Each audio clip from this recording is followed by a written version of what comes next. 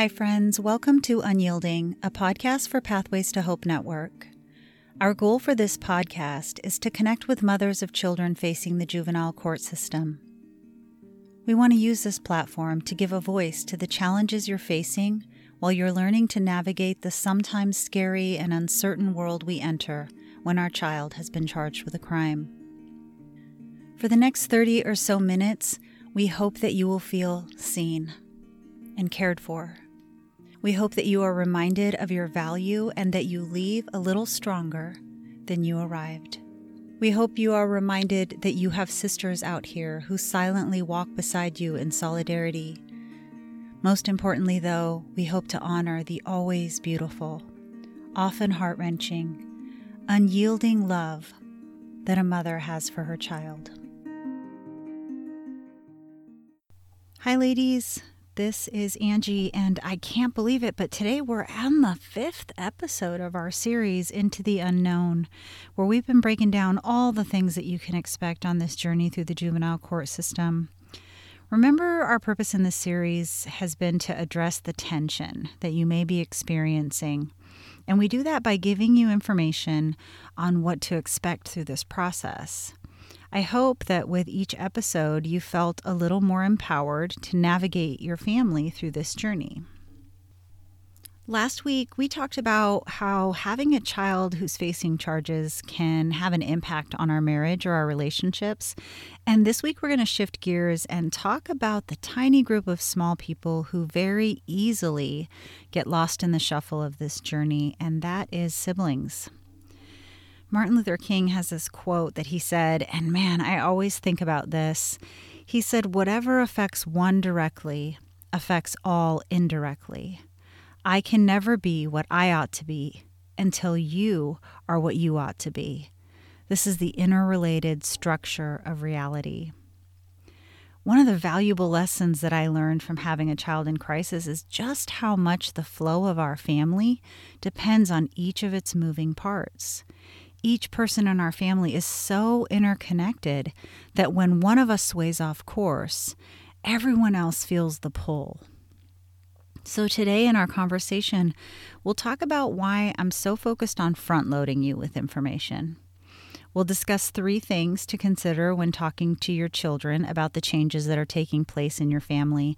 And then we'll wrap up the conversation with some suggestions on how to give your children age-appropriate truth regarding what's happening with their brother or sister.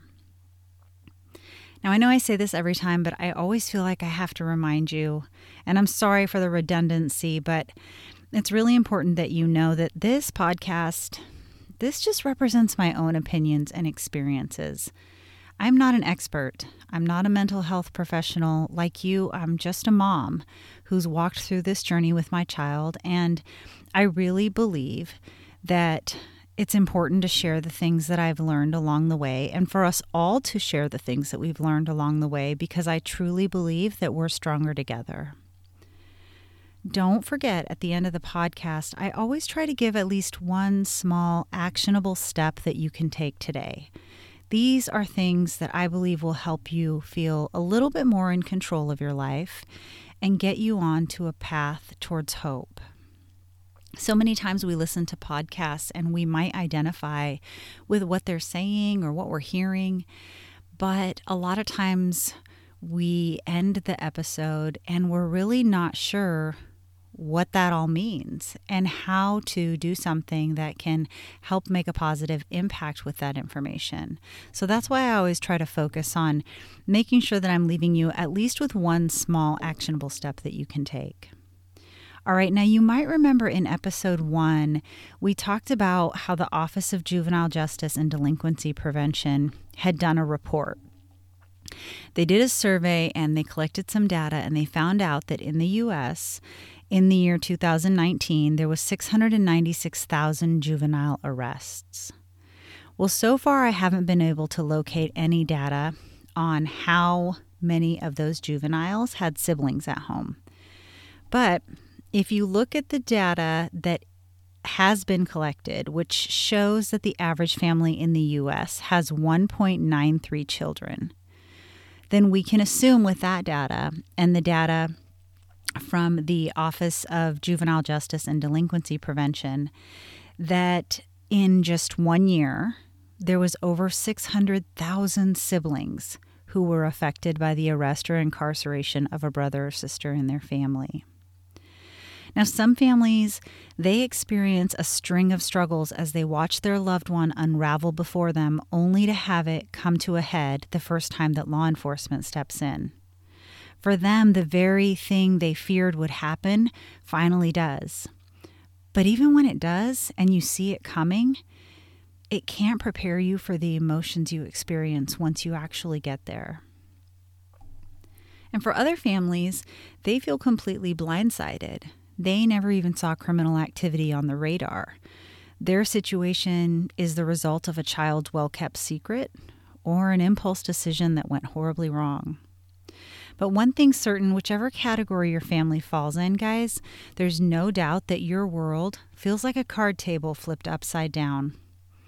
And Mama, as you scramble to get all those cards picked up, and you're flipping them over, and you're trying your best to put them back in order, there's no way to avoid the fact that you may miss a few in the process. Sometimes during all of the chaos and confusion of trying to figure out what the next right thing to do is, it's really easy to lose connection with the little people in your home. While you struggle to come to terms with having a child facing the juvenile court system, your ability to foresee how the situation might impact your other children could actually be compromised.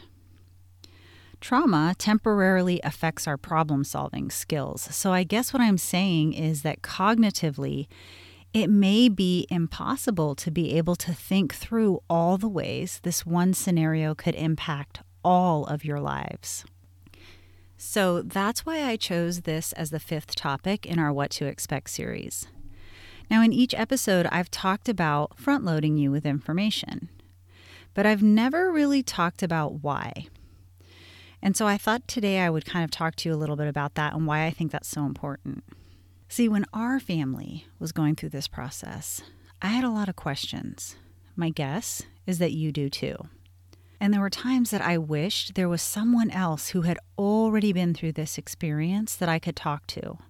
I knew that I had blind spots because this was brand new to me. And while I knew that I was doing my best, I also worried that I was going to miss something in the process.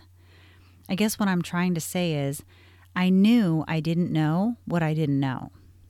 As time passed, I learned that as I got further away from the actual events that took place, I was able to see the entire picture more clearly. In hindsight, I was able to objectively look back and see what the needs really were during that time and identify what I could have done differently that might have made things easier on all of us. I learned to give myself grace because I know that I did the best I could to get through those years. But the more time I spent thinking about it, the more I felt called to reach out to you and share what I didn't have at the time. Perspective. As a mom of a child in the juvenile justice system, this journey, especially in the beginning stages, it felt like it absorbed every ounce of my emotions and my attention. That's what's so crazy about trauma. It barges into our lives, taking over all of our time and attention, and yet life continues on all around us. We still have other children that wake up every morning with the same routines, sports, school activities, and bedtime schedules. We still have laundry to do and dishes to wash and bills to pay. There are still holidays and birthdays to celebrate. None of that goes away. And we do our best to maintain a level of normalcy for everyone, but everybody in our house is very much aware, no matter how normal we try to act, that things are different. Our kiddos sense when things are off. Their minds never stop engaging in this world around them. In fact, I wasn't surprised to learn that recent studies show that babies are not only tuned in to their mama's emotional state, they actually show physical signs of stress when their moms are under stress. Well, my kids were no exception. They may have been at different stages in development, but they were always quick to notice even small cues that I was feeling stressed. So when I had my fingers pressed up against my temples, or I let out an extra heavy sigh. It never went unnoticed. Even as I did my best to keep life normal for them, it always surprised me how often they would spontaneously ask, "Mom, are you okay?" My mind would do this mental recap of what had happened to make them ask me that, and then I'd beat myself up for not being better at protecting them. The truth is, there's no hiding this from them.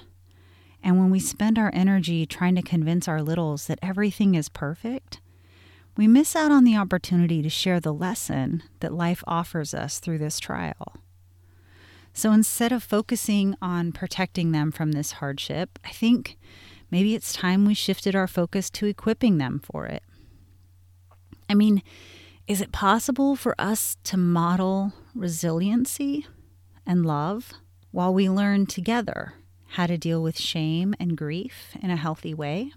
Siblings with a brother or sister facing criminal charges know there's something going on. We've already established that. And while they probably haven't been given all the details, it's important that we remember that they're very much a part of this process with us. They're feeling the loss and disruption to their family just as much as we are. And learning to process those feelings is really important to their well-being. Now, every family handles this situation differently, so I think today it's helpful for us to talk about what the delivery of that information could look like. Some parents decide to give their children a full picture play-by-play of what's happening. They leave none of the details out, and they believe that complete honesty is the way to go. Other parents will give limited information. The details they share are usually vague, and they don't paint the full picture, but enough for siblings to kind of get an idea of what their family's up against. And still, other parents, in an effort to try and protect their children and their innocence, will choose to keep the details to themselves as best they can.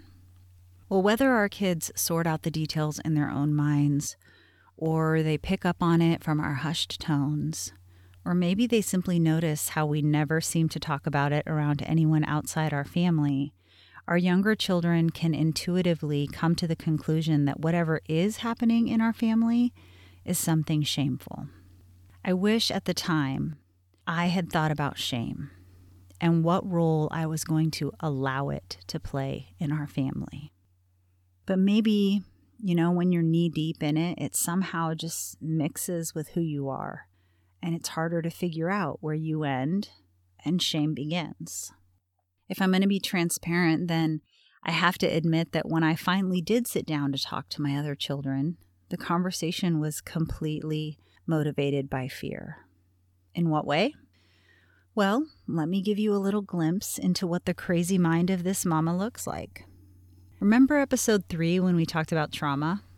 Well, my smoke detector was setting off a steady stream of alarms that I could not get away from, girls.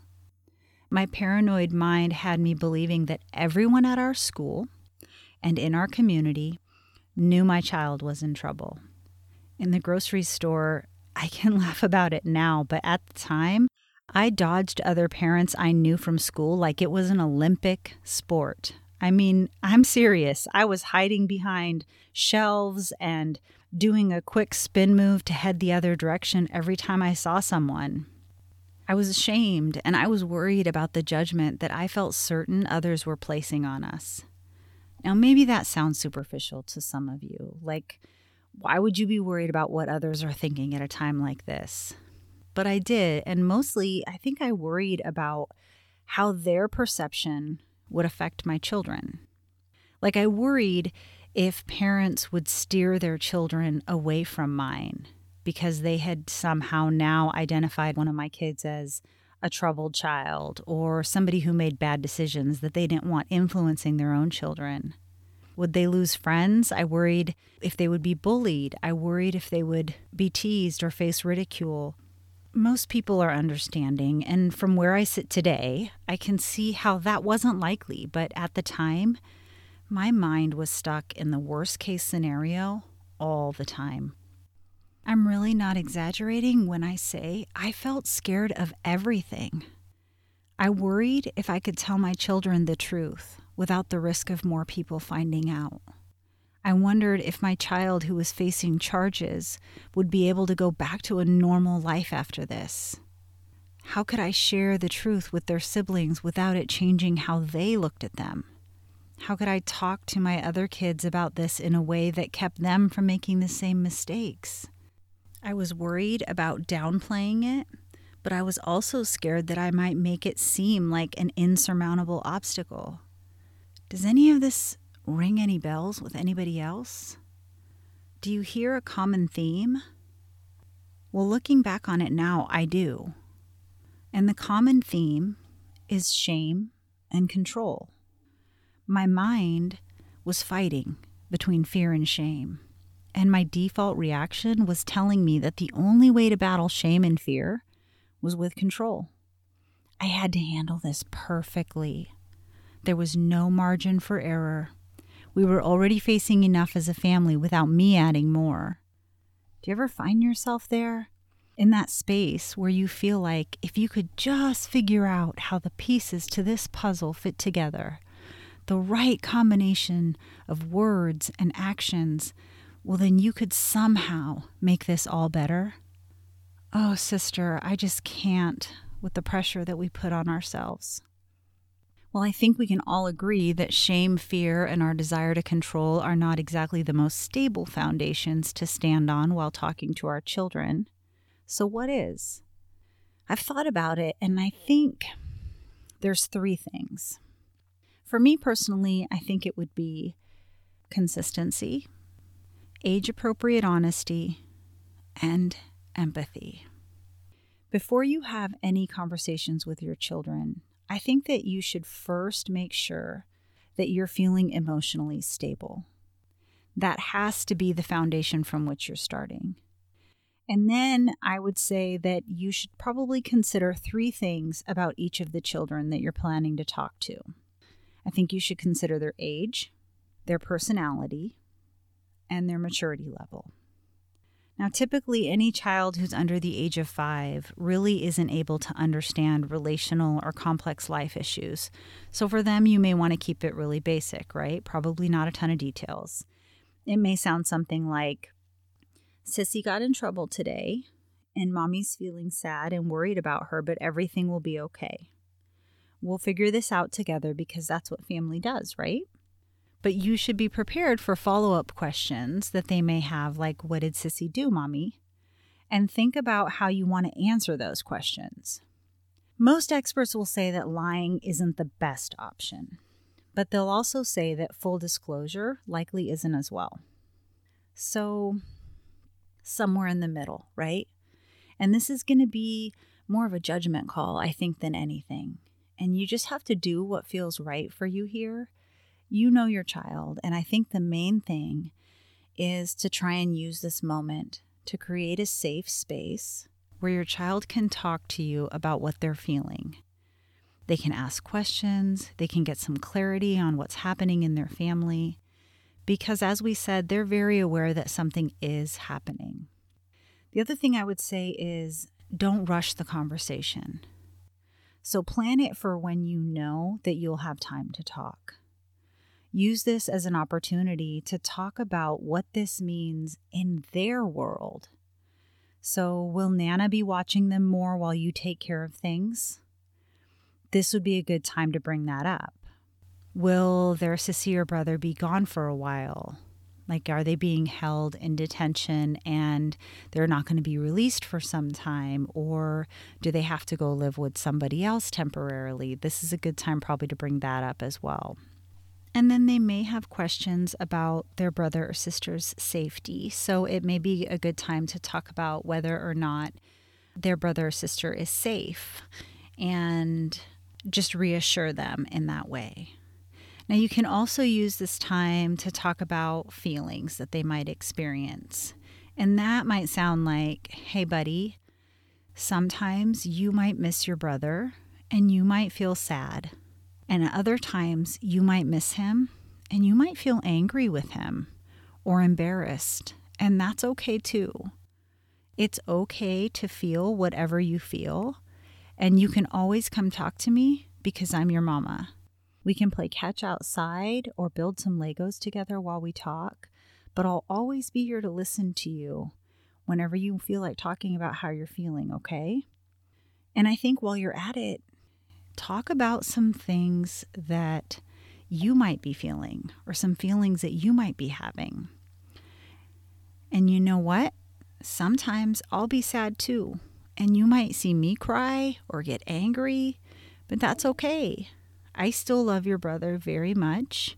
And even though I might feel sad or cry sometimes, I'm very strong and I'll be okay. So you don't have to worry about me, all right? For older adolescent children, I would just try to keep it simple. I mean, you as their parent, you're best equipped to decide how much information is enough. For some kids, it may sound like, hey, bud, I wanted to talk to you about what's going on with your brother. He made some bad choices and he's going to have to face some consequences. Or you might decide that you want to go a little deeper with detail and talk about what actually happened. So you might say something like, hey, I know that you probably know there's something going on and I wanted to talk to you about it. Your brother stole something and he's going to have to face some consequences because of it. The plus side to that is that when you offer detail, I think you show a real life cause and effect or an action and a consequence, and they have an opportunity to learn from that. The negative side of that could be that they're just not old enough to handle that information or to process it.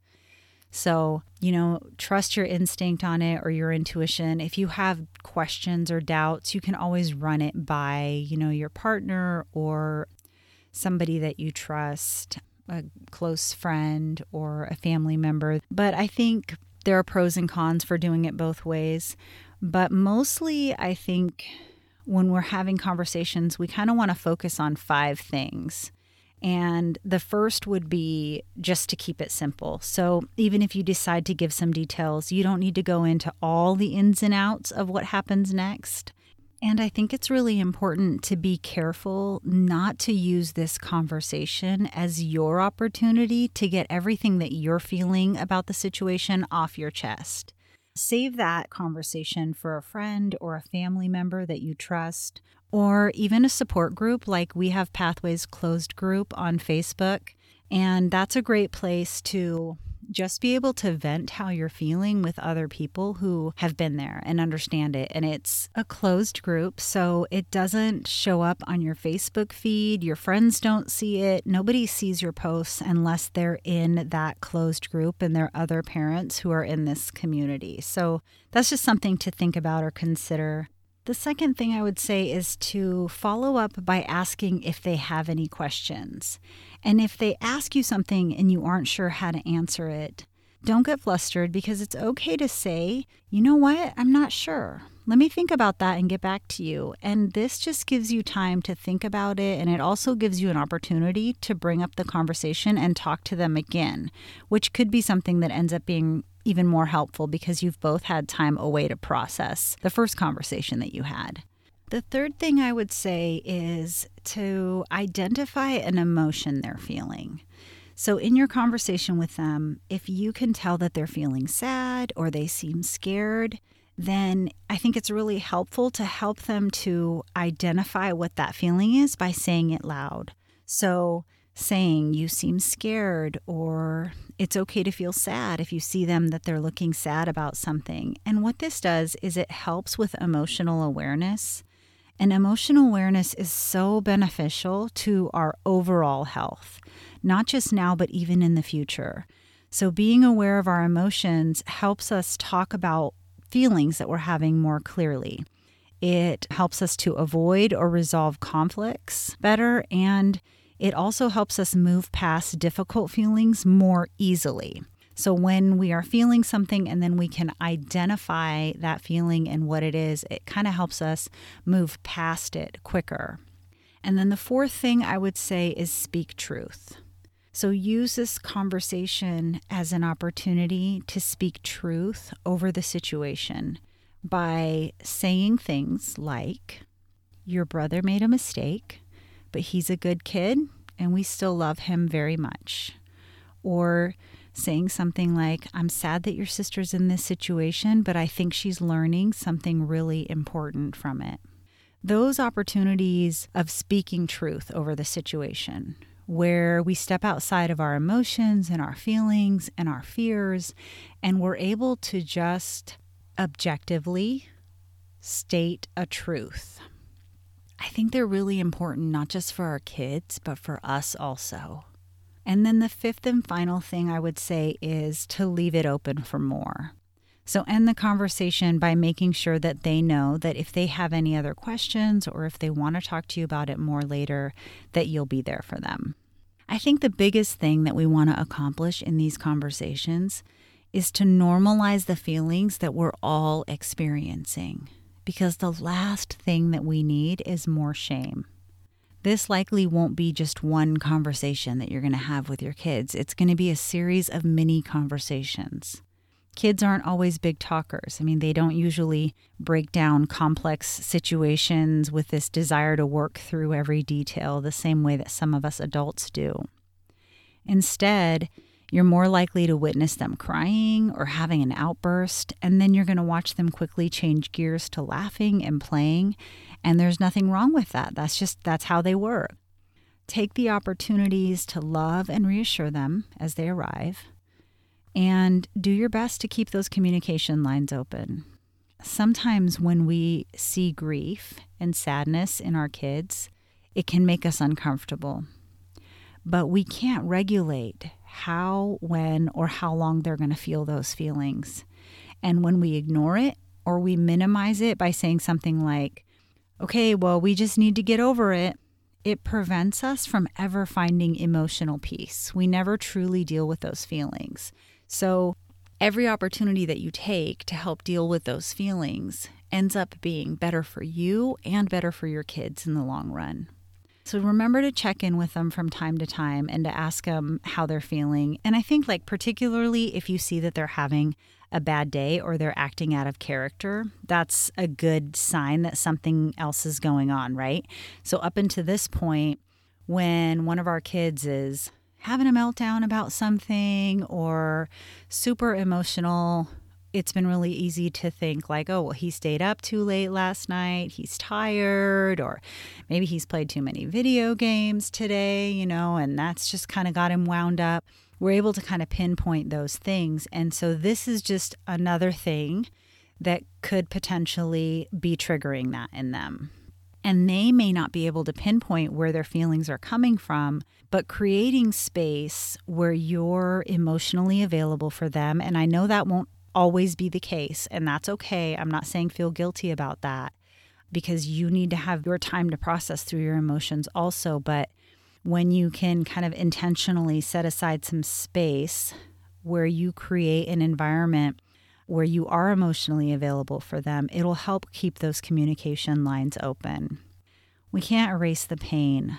We can't erase the pain that we're feeling, that our kids are feeling, but we can minimize the trauma that they face by communicating with our words and our actions that we're strong enough to endure the challenges that life brings our way.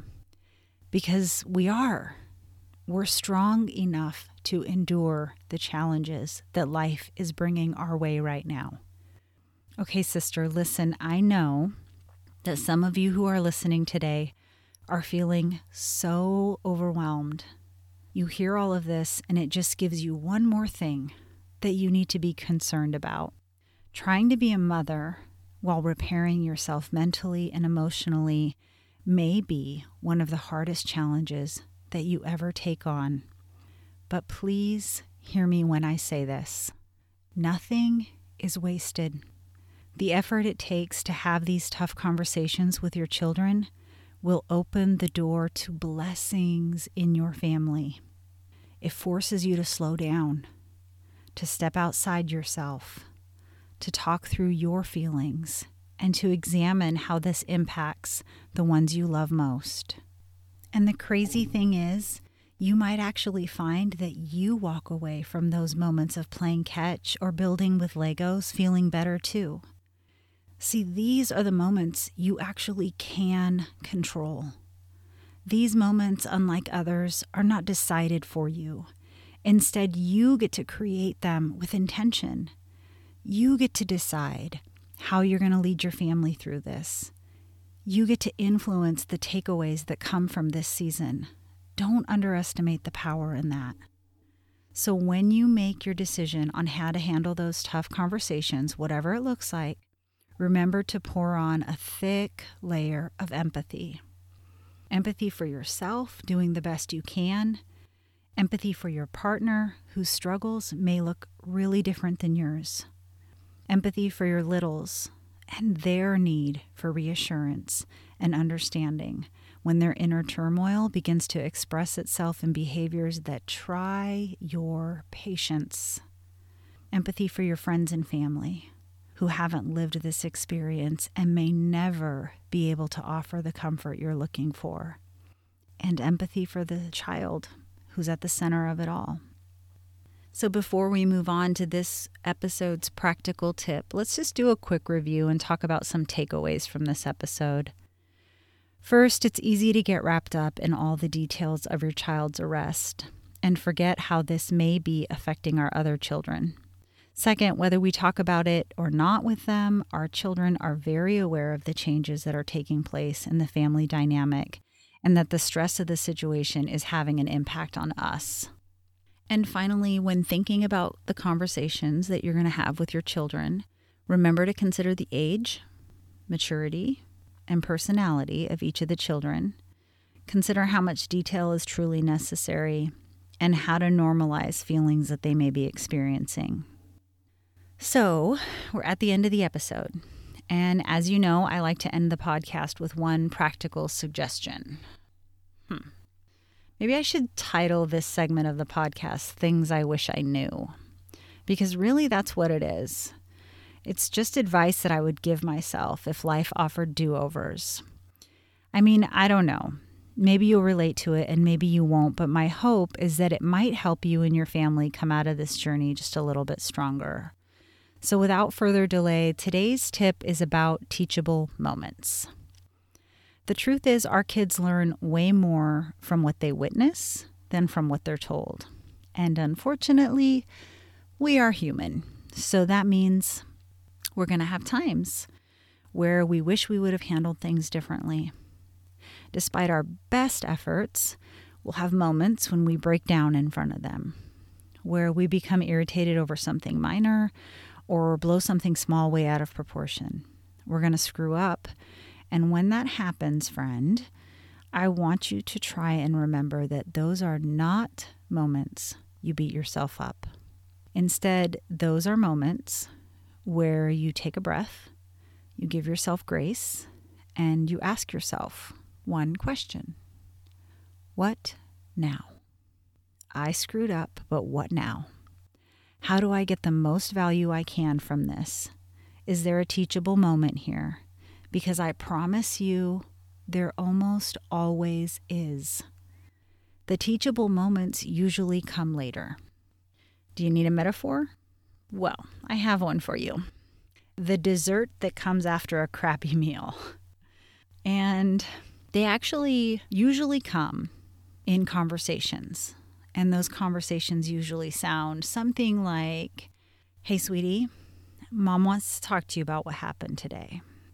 Yeah, I got really upset in front of you, and I'm sorry for that. I know it probably worried you, and I just wanted you to know that I'm okay and to see if you're okay." Sometimes when we have really big feelings, they come out. But it's better if we can find a different way to deal with that than just getting angry. And I'm really going to work on that. Do you have something you do when you get angry that helps you? See, we normalize the feeling. We push away the shame. We lean into forgiveness. And we look for the value. And we find the teachable moment. So learn the art of the pivot, the power of grace, and the strength in the question, what now? You can't expect to perfectly handle something that you've never been through before. Every misstep has something to teach us. There's beauty to be found in those ashes, Mama. You just have to look for it. Okay, friends, well, that wraps it up for this week. Thanks so much for listening to Unyielding. I really hope that you found this information helpful and that it served you in some way today. If you did, could you show some love to this community of mamas by leaving a review and subscribing? You know how lonely this journey can be, and when you leave positive reviews and subscribe, it makes a big difference in helping other struggling moms out there find us. Oh, and don't forget to check out Pathways to Hope Network's website. The link will always be in the show notes below, where you can access an ever-growing library of resources, like a list of local and national resources that may be helpful, a page entirely devoted to frequently asked questions, as well as our blogs that cover a variety of topics.